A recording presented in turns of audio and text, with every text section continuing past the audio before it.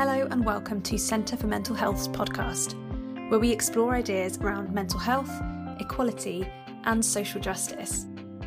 I'm your host, Thea Joshi, and on the podcast we talk to people with lived experience of mental health problems, or those working in a specific area, about engaging in the fight for equality in mental health. So earlier this month, I sat down with Chantal Goodridge and Jamie Martin, who are counsellors at Off the Record Croydon, to hear a bit more about their work supporting young people who've been affected by youth violence. And this was such an eye-opening conversation. I learned loads about the real multifaceted challenges faced by the young people they're working with. We talked about this misleading and deeply unhelpful label of people as hard to reach, and the distinctive approach Off the Record takes to meet young people where they're at. And if this is something you want to learn more about, we've done several pieces of work on this topic about alternative approaches to young people's mental health support, and I'll link to those in the show notes. And you might have also noticed that we've had a rebrand, and I hope you agree that we're looking bolder, fresher and braver with our new look. We'd love to know what you think about the podcast, the brand, or just our work in general. You can contact us via the website or connect with us on socials at Centre for MH. Hope you enjoy. I am really excited to be here today with Chantal and Jamie, both from Off the Record Croydon. Hi guys. Hi. Hello. Oh, it's so exciting to have you on the podcast. I'm really looking forward to hearing a bit more about Off the Record and the work that you're doing. So I am going to just dive straight in. I know that Off the Record provides free and independent counselling for 14 to 25-year-olds in Croydon, but please can you just tell me a little bit more about the organisation? Yep, so that's right. We are a charity who support young people aged 11 to 25 actually, living, working, studying or have a GP in the boroughs of Croydon, Sutton or Merton. And we have a range of support services. So we've got a number of counselling services, face-to-face counselling, online counselling. We've got the RAS service, who supports young people who are refugees and asylum seekers, and we may bring in interpreters if appropriate. We've got other support offers like support for parents or carers of young people who are struggling with self-harm, for example. Of course, we've got the CRIS team, which we're talking about today. And yeah, we're just sort of constantly trying to develop new projects. We're trying to use our youth ambassadors and bring them in to talk about, what young people need and what they want for their mental health, really. The support line as well. So we got a support line so that if there's any kids in crisis, and I think that was about it, really. Chantal basically said everything. Yeah, so Off the Record have been, I want to say around for about 30 years. And there's Off the Record in Bristol. I think there's another Off the Record somewhere else. Is it Liverpool? Liverpool, yeah. Right, yeah. So, there's a number of different Off the Records, although, I think Croydon might be the biggest. I say that with a question mark. I think it must be the biggest because we're across a number of boroughs and online and everything like that. Amazing. And so I know, as you just mentioned, that you guys both work in a service supporting young people who are affected by youth violence. You want to tell me a little bit more about that? Yeah, so our service, basically says, does what it says on the tin. So we support young people who have been affected by serious youth violence in Croydon. So any child, young person who has seen, maybe like a stabbing or friends been beaten up or family member lost, we support them and we offer them counselling or mentoring, maybe going to meet them on outreach, taking them out, and just giving them that support with some of the issues that have come about because of what they may have seen.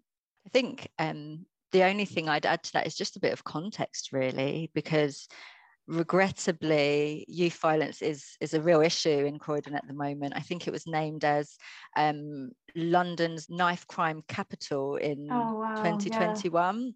Yeah. And I think 2021 was worst on record for teenage murders in London. And I think, if I remember correctly, Croydon accounted for about 17% of that. And that was more than any other borough, unfortunately. Yeah.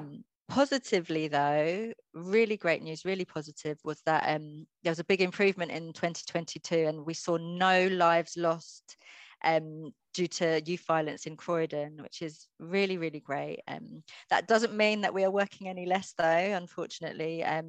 We just saw some recent stats produced which showed that Croydon was the number one London borough in terms of volume of teen violence victims, which was around 50% more than the London average, if I remember correctly. So, you know, we're still working hard, but absolutely wonderful that we didn't have to support anyone as a result of someone losing their life to youth violence in 2022. And hopefully that's how it will continue.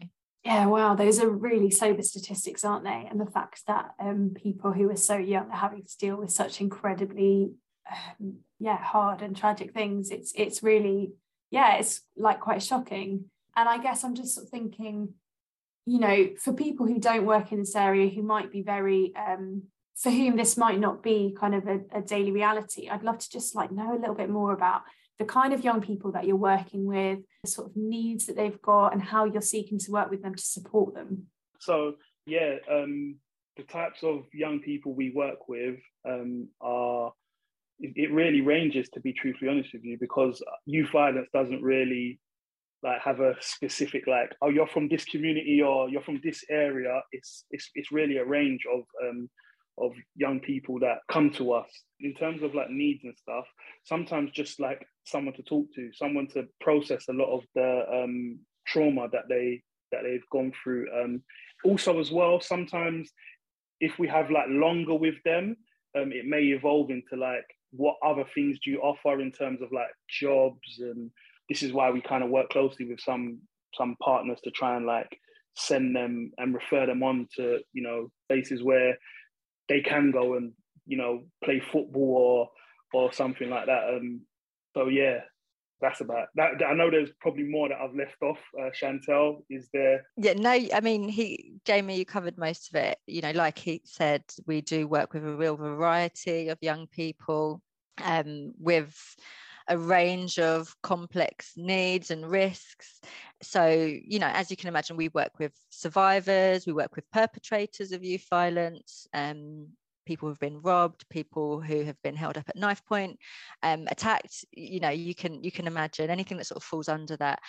One thing that we do see alongside the sort of key presenting issue of youth violence are other issues such as county lines involvement, maybe grooming and exploitation, gang involvement, and things like that. So they often come hand in hand. We often see that quite often. They might come to us just having witnessed something or been involved in something like youth violence, but we're also dealing with other key things that we see quite often. I think another thing to add is just that the young people that our service is sort of targeted towards, they would be considered hard to reach. What that essentially means, of course, is that, you know, they're not easily accessible. It's hard for us to get to them. They're certainly underrepresented in therapy and just difficult to engage in mental health conversations, really. So, you know, I heard Jamie say, you know, the young people that come to us, oftentimes they're not necessarily coming to us directly, which we can talk a little bit more about. But I think a key point is that we have to work extra hard to ensure that there's a piece of work at the end of it, for whatever reason that is. It's certainly not perhaps the sort of generic counselling model that many counsellors would be familiar with. And a lot of counsellors would really struggle with working in the way we do too. Yeah, thanks. That's so helpful. And it's something we have actually come back to quite a few times on this podcast about this concept or label of being hard to reach, and how it's placed on different people or different communities or different ages, people who don't easily fall into that kind of very specific traditional counselling model. And we see this a lot, and especially young people being labelled as hard to reach, and just kind of really calling out the myth of that whole narrative, right, and that whole label, and actually saying these people are not hard to reach, it's that services aren't reaching them. And that's something we've talked about time and time again in different projects. And I'll link in the show notes. We did some work last year with Project Future and with Centre 33, both looking at kind of alternative ways of engaging young people in more informal ways, in ways that really reach young people where they're at, rather than expecting them to kind of fit into that mold sort of thing.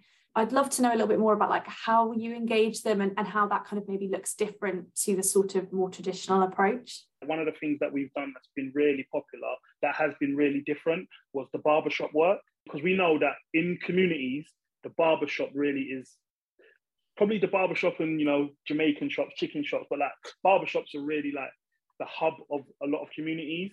So what we did was we basically got in touch with barbers who kind of had quite high standing in the community, and we got them to do free haircuts. But while they're doing the free haircuts, we basically have conversations about mental health with them and even with the barbers as well. So I know Chantel did a bit of work where she went and also gave, was it stab kits to the barbers, Chantel? Yes, they were, oh gosh, what were they called?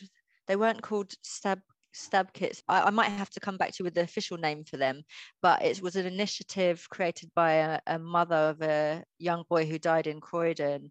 And I think, you know, the general feeling is that if these were readily available in sort of key places around the borough, that actually young people or anyone who's got sort of a really huge wound that needs tending to would have a much higher chance of survival. So we put some defibrillators in barbershops as well, just because, you know, in the communities that we're working in, and we train them as well and how to use them, you know, actually they may help save lives in our communities. But yes, sorry, just to add to what Jamie was saying as well, I totally didn't even remember the barbershop work. So thank you, Jamie. But yeah, we off the record have actually got a barbers network. So we have a number of barbers across Merton, Sutton and Croydon who are part of our network and who we really work closely with. And every half term we hold trim and grin events, where we put out lots of advertisements, and we choose a barber and we hold just an open day where young people can just come all day and get their hair cut for free. And we sort of post up in there and have mental health conversations, like Jamie said. It's really powerful, really, really important work. Oh, I just love that. It's so incredible, because I feel like that's a really obvious example of two things, which is, one is like making a service that's culturally informed, recognizing that barbers are actually a really massive cornerstone in a community sort of thing, and the power that they have as a social space. And then two, bringing support to where people are at, rather than expecting them to come through the doors of a potentially quite clinical environment or something which potentially has people have misconceptions about or misgivings about, or stigma. You just meeting people where they're at with the support they need, and that's really, really exciting. You were mentioning before we hit record that you guys do sort of a hybrid mix of in-person counselling, face-to-face, and also sort of telephone and online. And maybe you could just tell me a little bit about that. So what we found with a lot of the young people that we worked with is where we are based, maybe because Croydon's such a big borough, some of them may be coming from the other side of the borough, and there may be gang activity in the place where we are. So a lot of the people we work with are okay to do telephone sessions.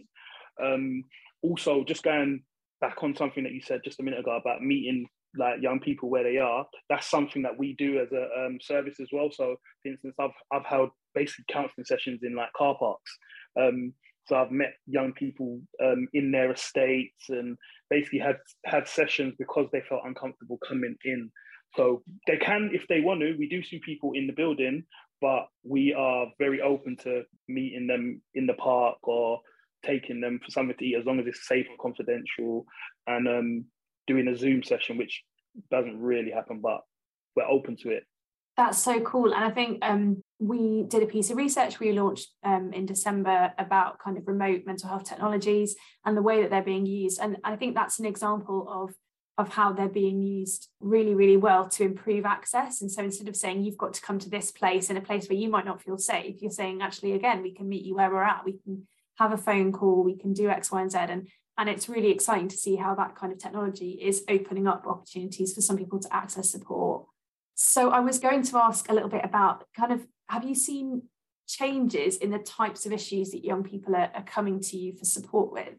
So I had a good think about this actually, and I think the last 3 years have been, I mean, really intense, really, really tough on everyone in the world, you know, especially for young people.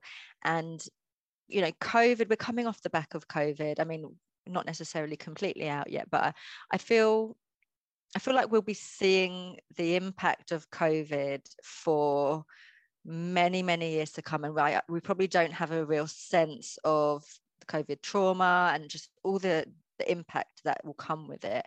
Another key thing that happened in the last 3 years is, of course, the death of George Floyd, which felt like a really pivotal moment in time around the whole world too. So I think with those two key events in mind, you know, there's been many other things, but just with those in mind, I think the themes of loss and identity for me, certainly in the work I was doing, seemed to really come up a lot. So, you know, for example, you know, in terms of loss through COVID, they've lost key moments of their lives, you know, key things that we all probably took for granted as adults, you know, being able to go to their prom, being able to sit GCSEs, which we resented at the time, but actually a lot of young people didn't have that option, and therefore their life probably took turns because of that. In terms of identity, I'm thinking of identity in terms of sort of off the back of George Floyd's death. I think identity in terms of like a lot of young people were asking themselves, you know, who am I? What do I stand for? Where do I place myself in these really tense conversations? And I think there were lots of really difficult conversations. Lots of families were split in terms of really difficult opinions and things like that. So I think identity, a lot of people really sort of found a lot of strength and found their voice. And so there's lots of positive, but I think identity felt like a key theme for me. In terms of currently, I think the cost of living crisis feels like a key area. So, you know, a lot of the young people we're already supporting come from disadvantaged backgrounds. So we are really concerned about the impact that the cost of living crisis is going to have on our young people. You know, I work with young people who feel the pressure to help mum pay the bills, the pressure because they are the man of the house or need to sort of provide. You know, I have a young man who I worked with in mind when I think of the cost of living crisis that I worked with many years ago, who I remember he had a young family and a baby on the way. And, you know, he said, I have £1 to my name and the only thing I know how to do is rob people, you know, which feels, it's so devastating when you think of that they've sort of, it's so desperate. And I think we're just really aware in terms of the work coming up for us that, you know, we are going to be facing really desperate times and young people who are really, really desperate. So we're trying to think about ways we can support them, and we're sort of putting some stuff together too. I don't know if you have anything to add to that, Jamie. I think you basically said it all. So definitely right now, the cost of living crisis. So exactly what Chantel said in terms of like some of the young people who I'm working with, it almost feels like they're faced with a decision as to, do I sit this and struggle, or do I go down that route where I will be making money, but it's probably going to be illegal? And again, you know, they're not silly. Like, they know they go home and there's no power, or, you know, I've been told stories of young people eating cereal with water. Do you know what I mean? Having to eat like rice and tuna fish all week. So yeah, and that kind of thing can push a young person who maybe doesn't really want to live a certain way into going into that certain way of living. But I think it's only going to get worse because we're seeing it in the service, and I only think it is actually just going to get worse. I just thought there, Jamie, of another young man. I remember asking him, you know, what do you want people to know about you and people like you? So this was a young Black boy, and he said he wants people to stop looking at him like he's a criminal. You know, he said that people don't understand that he was 15 years old. He said that a young 15-year-old boy whose mum can hardly pay the bills, they can't go out and get a job. No one's going to employ them. Whereas perhaps, a young 15-year-old girl could go and sort of sweep some floor in the hairdressers and get a bit of change. Whereas they're really stuck, and they're really sort of, like Jamie said, at a bit of a crossroads. Do I make a decision, take risks, do things that are perhaps risky for a number of people, or do I allow me and my family to suffer? It's really hard. And I think one thing that's really come about in the work is just really humanizing these young men who are making decisions that are not right for them, but actually there's a story behind it. There's meaning behind it. It's deeper than just, I want to go and do this. They don't want to do this. And I think that is the thing as well, is they actually don't want to do this. I mean, thank you for sharing that, because I think people need to hear the reality. But yeah, it's devastating, isn't it? I find it devastating. And also, quite often we talk about my anger on this podcast, so apologies, but it gets me so angry, that we live in one of the richest countries in the world, and yet we are in a situation, or some people are in a situation where they are really feeling like they don't have any options left, right? That's fundamentally wrong. And obviously for us here at the centre, we are very much talking about the cost of living. We're talking about poverty and the toxic impact it has on mental health. We've been calling for some specific things from the government in terms of kind of really thinking again about benefit conditionality and benefit sanctions in the midst of a cost of living crisis that are really just making things even worse for people. And I can link more to that in the show notes. But yeah, I mean, just thank you for what you shared there. And yeah, we're totally clear this is not okay. And something like the cost of living crisis, like living in poverty, like not having options for employment, they have really devastating impact on young people's mental health and mental health across their lives, right? Which is why it's so devastating, and why we will continue to keep calling for more support for tackling child poverty and really for prevention early on. And there's no point, I keep banging on about this, but there's no point in us talking about preventing mental health problems with one hand and taking people's ability to earn a living on the other hand. We can't give with one and take with the other, because we won't end up better mental health for all. So yeah, thanks for sharing that. I think just to add to that, that's Jamie touched on it earlier, where we are recognizing that these young men, yes, they absolutely could do with some mental health support from us, but they are also desperate for some real practical help as well. And while we may not be able to do that, we really want to have a rich contact list where we can say, right, okay, you need help writing your CV, go see my not my friend, my colleague at this organization here. And another thing we found, for example, with getting jobs is a lot of young men don't know how to tie a tie. They don't know how to, the sort of interview etiquette. They don't know these things that perhaps for those who may not have had a father figure in their lives would have shown them, that there's some real gaps in their knowledge, and they don't necessarily know to have eye contact and sit up and smile. They haven't been taught these very key things that you or I might take for granted.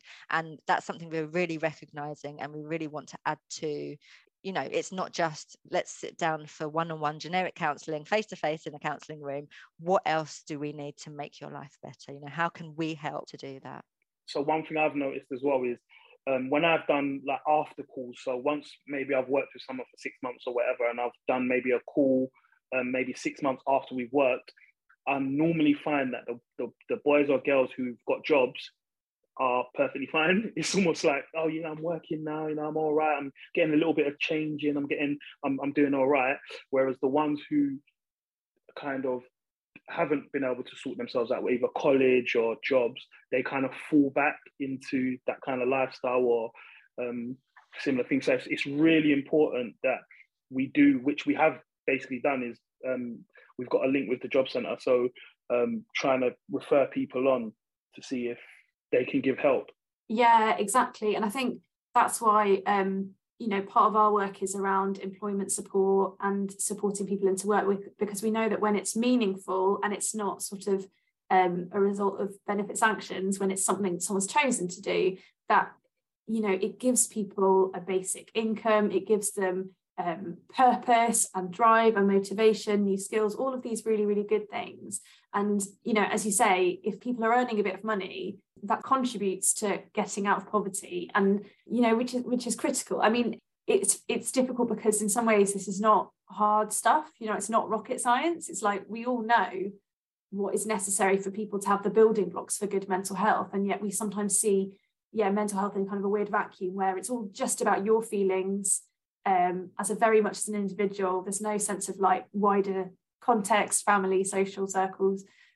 So yeah, it's great to hear that you guys are taking a really like holistic approach to supporting people's well-being. That's amazing. Hey everyone, Holly from Centre for Mental Health here, interrupting this brilliant conversation just to quickly let you know about our Festival of Ideas. From February to June, we'll be hosting an event each month to consider the 5 giants that affect people's mental health: poverty, racism, a good start in life, climate change, and mental health services. The series kicks off in February with an event exploring how we can end toxic poverty to improve mental health. We'd love you to come along. All the events are online and free to attend, although we do appreciate donations. Learn more and sign up on our website. The link's in the show notes. Alright, now let's get back to Thea, Chantal, and Jamie. I wonder what you guys would say about kind of what needs to change in terms of mental health provision for young people. As you've mentioned, it's just a really difficult climate at the moment for young people and services providing mental health support for young people. So when I was thinking about this, I thought it would be really good to sort of think about the way, you know, Off the Record has sort of created change in terms of our own provision for support. So we've sort of touched on it already, but I think the key places are, of course, meeting young people where they are, like we've said. So this is, of course, where our outreach work comes in, and probably important to note, you know, Off the Record, other than, I think, the CRIS service, is a self-referral service. We are, of course, the self-referral service too, but, you know, generically a young person would refer them, you know, they would recognize for themselves they need some support, they would refer themselves, so contact us themselves, wait on the waiting list until they get to the top, and then as soon as we're ready for them, we call them and they come to us in the building. You know, it's really easy stuff in terms of sort of the generic way approach. But I think, like we said, for our cohort of young people that we really want to see, sitting across a room with a counsellor, one-on-one, talking about their mental health, it is just so intimidating for many young people. So yeah, you know, this is where we're different. If a young person did lose their lives to youth violence, then we would get out there as soon as possible and as soon as appropriate to the street memorials where people were laying flowers, where young people were gathering, and just, you know, be a presence, offer support as and when, you know, just there on the street, have mental health conversations, let them know that we're around if they need, you know, give out our sort of cards so they know there's free support if they need us. We're sort of being proactive and reactive at the same time, if you know what I mean. We meant, you know, meeting people where they are, like Jamie said, because of postcode wars. We just simply can't expect young people to come to us in the building.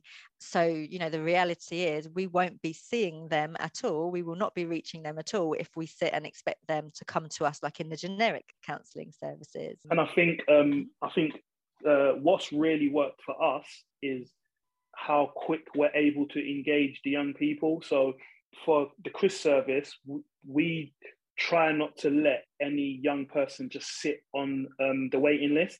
And if they do have to sit on the waiting list, which is very rare, we always do check-in calls. So we always call them maybe once a week just to say, look, I'm just letting you know, we're just trying to allocate you a counsellor. How you doing? And it's almost like a mini counselling session before they start their actual counselling support.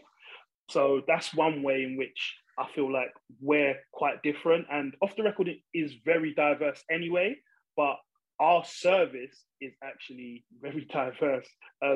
So when we're engaging the young people, they're coming and they're seeing a counsellor that looks like myself, a counsellor that looks like Chantel, a counsellor that looks like one of our other colleagues, Leanne. And I think that's very rare for a lot of young people to, the word counselling, and they associate something else with that and not us.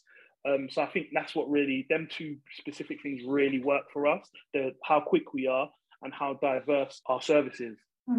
Yeah, and I got to just jump in there because, again, this is something that we've talked about on the podcast, but as you've said, seeing people who look like you as the counsellor in that position of support is massive. And I think often it's kind of it's sort of underestimated, the power of that, or the challenges when your therapeutic workforce doesn't reflect the people who are coming through the door seeking help. Obviously, every counsellor supports people who are different to them in lots of different ways, but there's something about, when we're asking why especially say young Black men aren't getting the support they need with their mental health, we have to look at the complete underrepresentation of Black people and any people from racialized communities in the therapeutic workforce, and kind of go, well, maybe that's part of the problem there. So yeah, great to hear that. So we went into a school in, I think it was January last year. Young boy got killed, and we went in to support some of his friends, and I think it was like 10 of his friends, and we did some group work with them, and some of them were really shocked when we came in, and I remember one of the boys saying, "Oh, I've had counselling before, and he didn't even know what Call of Duty was." And so this is the importance of being able to understand your clients. Yeah, exactly. Yeah, I think, that's one of the best things for me is, we're, as a service and as counsellors, we're sort of challenging these stereotypes of, what a counsellor looks like, what counselling is. And actually, I always use this quote, but we got a quote from the youth offending team who was sort of asking their young people about their ideas about counselling. And, word for word, it's the belief was, all counsellors are white people who don't know what it's like and live perfect lives. So, I mean, of course, we know that that's not true. That's not absolutely true. But I think the key point here is, the reality is these are ideas that are out there. These are perceptions that are out there that young people are thinking and feeling. So, with us being from minority ethnic groups, some, and not all, but some people and young people respond better to people who they feel look like them, or who might be able to, provide a more culturally sensitive approach. We also wear like hoodies and sort of tracksuits and caps and trainers. We're really comfortable. It's really informal, and we try our best to use sort of simplified language and slang where appropriate. We have to sort of keep up to date with the slang. But yeah, I think, one thing I've found is that, our use of language, our dress sense, and our sort of street credibility is sort of continuously assessed by the young people we work with, and that, they can be quite quick to write us off. As a result, I wouldn't have a chance. Yeah. And I have the same experience as Jamie, that often when I go in and I meet a young person, they are really shocked that I am the counsellor, because they had sort of, I guess, in a way, these fantasies of what a counsellor would look like, and we're challenging that, which is great. There's a call to action there, that if we say that it's important to have a more representative therapeutic workforce, then the ways into counselling and therapy as a career have to be opened up and have to be rethought, because the fact is, it is significantly white middle class women who are going and training, because it's really expensive and it takes a lot of time, and obviously needs to take a bit of time, but we need to rethink how we do that, because we're not going to see a change in the workforce if we carry on as the way we are. But as you say, I think too often a culturally informed approach is seen as like a nice to have, but it's not really important. And actually what you guys are saying, what we're hearing again and again, is that actually a culturally informed approach is the difference between people accessing support and benefiting from that support and not. So we can't kind of see it anymore as a nice to have. We have to really start taking these things seriously, I think. Yeah, Yeah, just as an option. And I think it's important to recognize that, just for example, if I want to, just because I might want to work with a female counsellor or a Black counsellor, that doesn't necessarily mean that I'm going to have the most beneficial experience with them. This is just I guess a stepping stone towards my engagement, and actually once I'm there, I'll have the experience and I'll be able to work that out for myself. But actually, if a barrier to me taking that step forward is that the counsellor that I would prefer is not available, then actually that's going to stop me from engaging. So absolutely, exactly what you said. Yeah, that's a really helpful point. Before we move on, sorry, I wanted to mention one more thing about the change that we'd like to see. And one thing that Off the Record is really good at is keeping in touch with young people. Of course, we need to keep in touch with young people to stay relevant, because they are the experts on themselves. So yeah, we do have youth ambassadors, like I mentioned before, and we also had a Young People Say event, which means once a month we would invite young people to log in and give us feedback on ideas we've got, or help co-design projects and sort of support offers. And I think we're just really good at sort of thinking about what works, what doesn't, checking it out with young people, going back to the drawing board. And I think we're really good, and what has sort of been pivotal for us is we're really good at sort of recognizing and understanding that mental health support can come in so many different forms. So as long as we're drawing on our intelligence from the young people, and we're asking ourselves, okay, what do we know about young people and mental health right now? What is relevant? What is sort of up to date? What's cool? What do they need? And then thinking about how can we translate that into a support offer? And we've done, I can give probably one or two examples which have been really key to us. During the pandemic, I was speaking to a lot of young men who, during the pandemic, Zoom was really popular, and I can't remember the app that young people were on, where they'd all log into this sort of room and they'd all see each other. They didn't want to log on and be seen by their friends. They didn't want to video call. They didn't want to go out for that walk that we were allowed daily, because they noticed that, because their hair was unkept, because they couldn't get to their hair products because all the shops were closed. They couldn't get to their hairdressers, to their barber to cut their hair, couldn't get their hair cane road. And they were just feeling really rubbish about themselves. Everything was outgrown, and they just felt really messy, and they didn't want to be seen. So actually what we did is we created something called the No Trim Challenge. And at the time, there was a challenge that was really similar to that we were drawing on, where the actual challenge was where they would show themselves without makeup, sort of really glowed down, and then that would transition into the glow up. The no makeup selfie, or no? Oh, something like that, but it was girls and guys. But actually it was like that. But we sort of turned it around. So we encouraged them to send pictures of them looking all the way, glowed up, and then it would transition into their sort of pandemic look. And we sort of encourage them to own it and just be proud, and send that in, let everyone sort of embrace their no trim looks. And what we did for anyone who entered the challenge, we guaranteed that we'd pay for their first haircut as soon as sort of lockdown finished. So that's amazing. Yeah, and I guess that sort of ticked so many boxes in a way, because our barbers network, they were suffering, and then our young people were feeling really rubbish. And at least, especially then, where financial issues were really key as well, they didn't know if they'd have the means to pay for a haircut by the time they were out of lockdown. At least they know that was one less thing they had to worry about, because we had it sorted. We had their back for it, and that helped. It's not necessarily us sitting down one-on-one. That video went far and wide, at least around Croydon, and it helped. We had some really good feedback from it.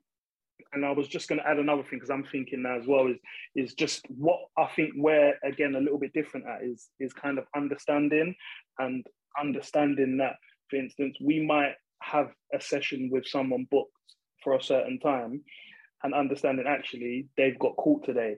Can we reschedule? Yeah, that's fine. Whereas maybe some services, they're a bit very rigid with, it has to be this time, it has to be in this place. Yeah, or it's in 3 months' time.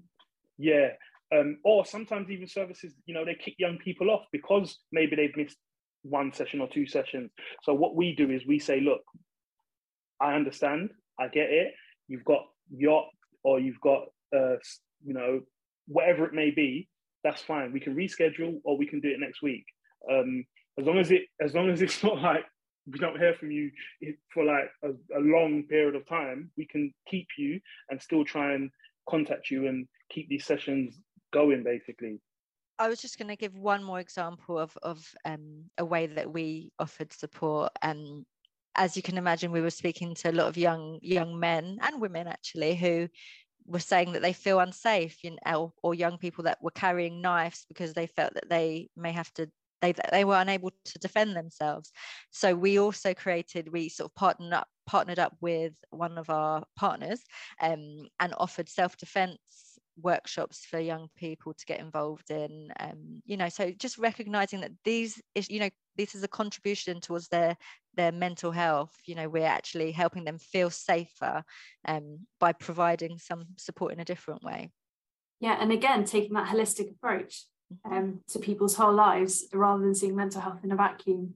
I mean, I'd love to know sort of what kind of things you've learned from working with these young people. I would say that I think what I just said before is, like, when you meet them on their level, they're a lot more inclined to engage, a lot more inclined to come back to the sessions, and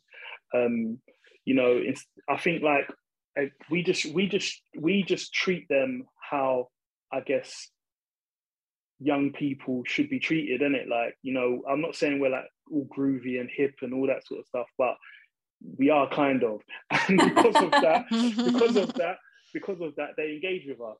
My take from sort of this very specific work is a real appreciation for the young people and their struggles. I think, sitting across from them, really getting a sense of what's going on for them.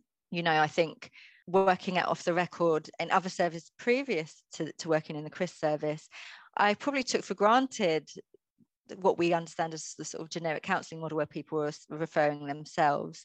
And the young people that we really want to support are young people who, they have huge distrust in systems, that we're sort of fighting against certain stigmas or belief systems or attitudes towards counselling.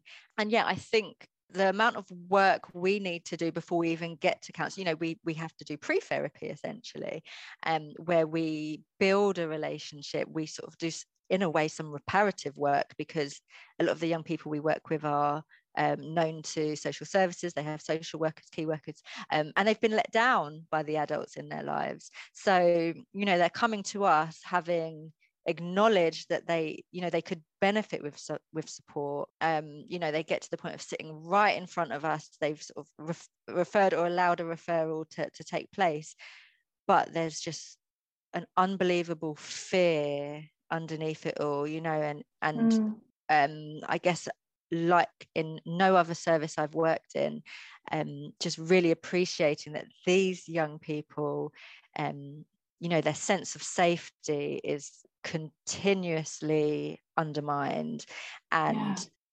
actually, counselling is a place that they need to come and feel safe.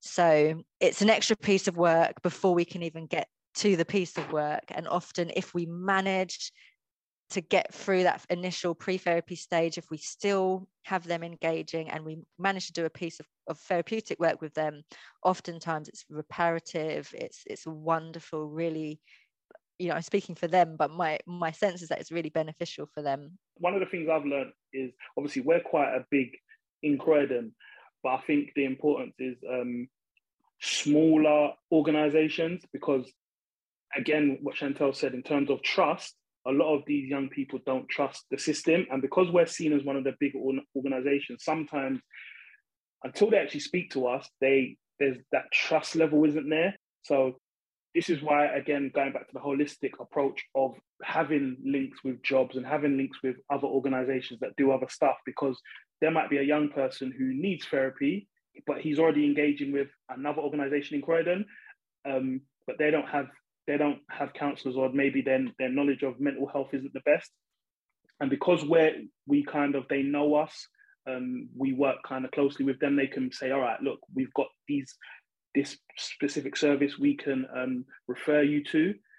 And because they've had that person who they already trust say, look, try off the record, they're more inclined to give counselling a go. And then when, again, going back to it, when we pop up, it's like, oh, okay, this is the counsellor kind of thing. And then going right back to the start, what do we do after therapy? Because a lot of the times, yes, the therapy is great, and they do come away from therapy with, maybe feeling a little bit better than when they first came in, but what can we refer them on to? And that's why, again, we're working so hard to work with the Job Centre and work with certain organisations so that there are things after that, i.e. college or jobs or, placements or things that they can go into once the therapy is finished. So it definitely the biggest thing for me is the holistic approach is something that we're really trying to adapt and bring into our work. Yeah, and I just think it's so interesting what you were saying, just that you're highlighting the fact that for a lot of people, actually getting to the place where they are willing to have therapy is a massive step. That I think sometimes we assume that people are just willing to talk about their feelings, and sometimes that's the case for people like me, but for a lot of people, and especially if you're struggling with some really difficult stuff or you've got multiple issues going on, actually it's not easy just to sit down and talk, especially to a stranger, about how you're feeling, right? I think the majority of people would say that. And so acknowledging that on top of that, you've got a lot of distrust potentially in services and things that are seen as provided by the state, of which the state can feel quite hostile, recognising all those layers that are essentially barriers to people getting support and seeking to overcome those barriers by working in a different way it's just fascinating. I do say this a lot, but I genuinely could carry on talking to you for another half an hour or an hour. We may have to, in fact, get you on for another session, you guys, because I think there's so much more we can talk about. There's so much more I want to ask you and discuss around this work. But for now, I'll just say thank you. The work that you guys at Off the Record are doing is amazing. I'm so grateful that there are organisations like you meeting people where they're at and reaching people who aren't reached by other services. And it's really exciting to hear about what you guys are doing. So thank you for joining me today. It's been a pleasure. Thank you for having us. No problems. Hope you enjoyed this episode. To join our fight for equality in mental health, you can donate at www.centreformentalhealth.org.uk/donate. See you next time.